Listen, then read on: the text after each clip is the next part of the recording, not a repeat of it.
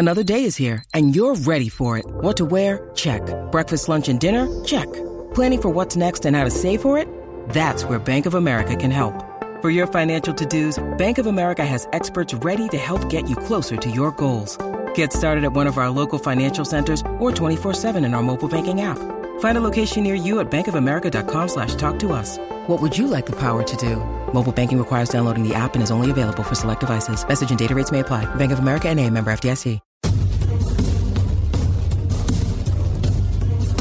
Hey, what's going on? My name is Ellis Williams, and you're listening to this week's special headline edition of the Orange and Brown Talk podcast. Here's the latest happening with the Cleveland Browns. After nearly a month-long search, it seems Browns owner Jimmy Haslam has finally found his guy.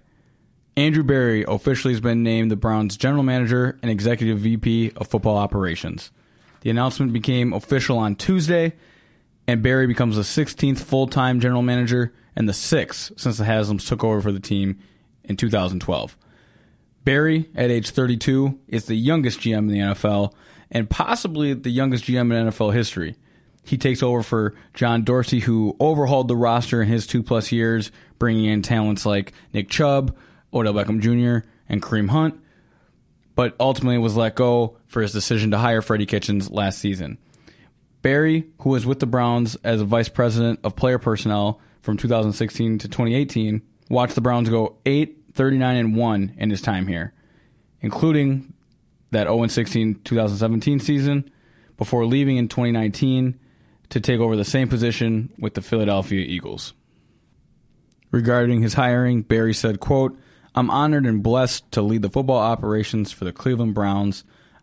I'm appreciative of the Haslam family for entrusting me to be the steward of a franchise that is so rich in tradition and history." Berry will be introduced on February 5th at a press conference at the Browns headquarters in Berea. Despite Berry making his return to Cleveland, the Browns could not retain assistant GM Elliott Wolf or VP of player personnel Alonzo Highsmith. One day after signing his new 5-year contract, both Highsmith and Wolf were on their way out the door. It became apparent the moment Berry was hired that Highsmith would not want to stay, as he clashed with the analytics-driven approach of Chief Strategy Officer Paul DePodesta from day one and had no desire to stay now that the Browns are reaffirming their commitment to that model.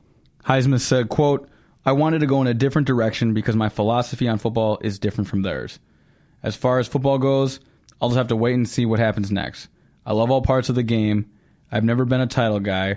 Working and contributing has always been my goal, so I hope to do that when I return to the NFL." The Browns worked hard to try and find an arrangement for Wolf to stay on board, but the two could not find a mutual agreement and decided to part ways. Wolf's Hall of Fame executive father, Ron Wolf, was quite upset over the decision and called the Browns front office, quote, "out of control" regarding analytics, saying, quote, "What will happen and who will take responsibility when something goes wrong?" Their answer, "Well, that's what the data told us." What a crock. That's what got him 1-31. Highsmith and Wolf were the left and right-hand mans of John Dorsey and the former regime.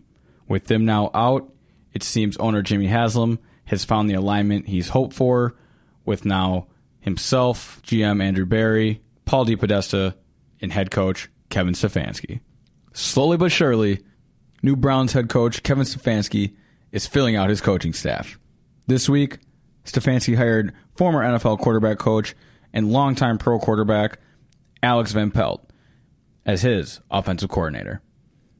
Van Pelt spent time with Aaron Rodgers in Green Bay from 2014 to 2017 and has offensive coordinator experience with the Buffalo Bills in 2009. He also was with the Tampa Bay Buccaneers in the 2010 season before joining Green Bay and later Cincinnati. With the Buccaneers, Van Pelt was a critical part of then quarterback Josh Freeman's development. Freeman was only a second-year quarterback at the time, but threw for nearly 3,500 yards, 35 touchdowns, and single-digit interceptions. Van Pelt then went on to Green Bay, where he helped Aaron Rodgers win the 2014 MVP when Rodgers threw for 38 touchdowns and 6 interceptions. Of course, it's easy to scoff off the work of someone working with Aaron Rodgers, but the combination of his success with Rodgers and getting a young quarterback to play some of his best football should bode well for the future of Baker Mayfield. The Rocky River Police chief said Cleveland Browns running back Kareem Hunt did not receive preferential treatment during a traffic stop that occurred on January 21st. Hunt was stopped for speeding and was only cited for that violation, despite having marijuana and an open container in the car. Though it seems like Hunt got off easy, it's actually Rocky River Law Department's instruction for city officers to not write tickets for small amounts of marijuana due to the hemp law. Despite the open container and the officer being able to smell alcohol on Hunt's breath, Hunt did not show any other signs of impairment, which is why a field sobriety test was not issued. It is unclear whether Hunt will face discipline from the NFL. However, the Browns are aware of the ongoing situation. And that's the latest happening with the Cleveland Browns. I'm Ellis Williams.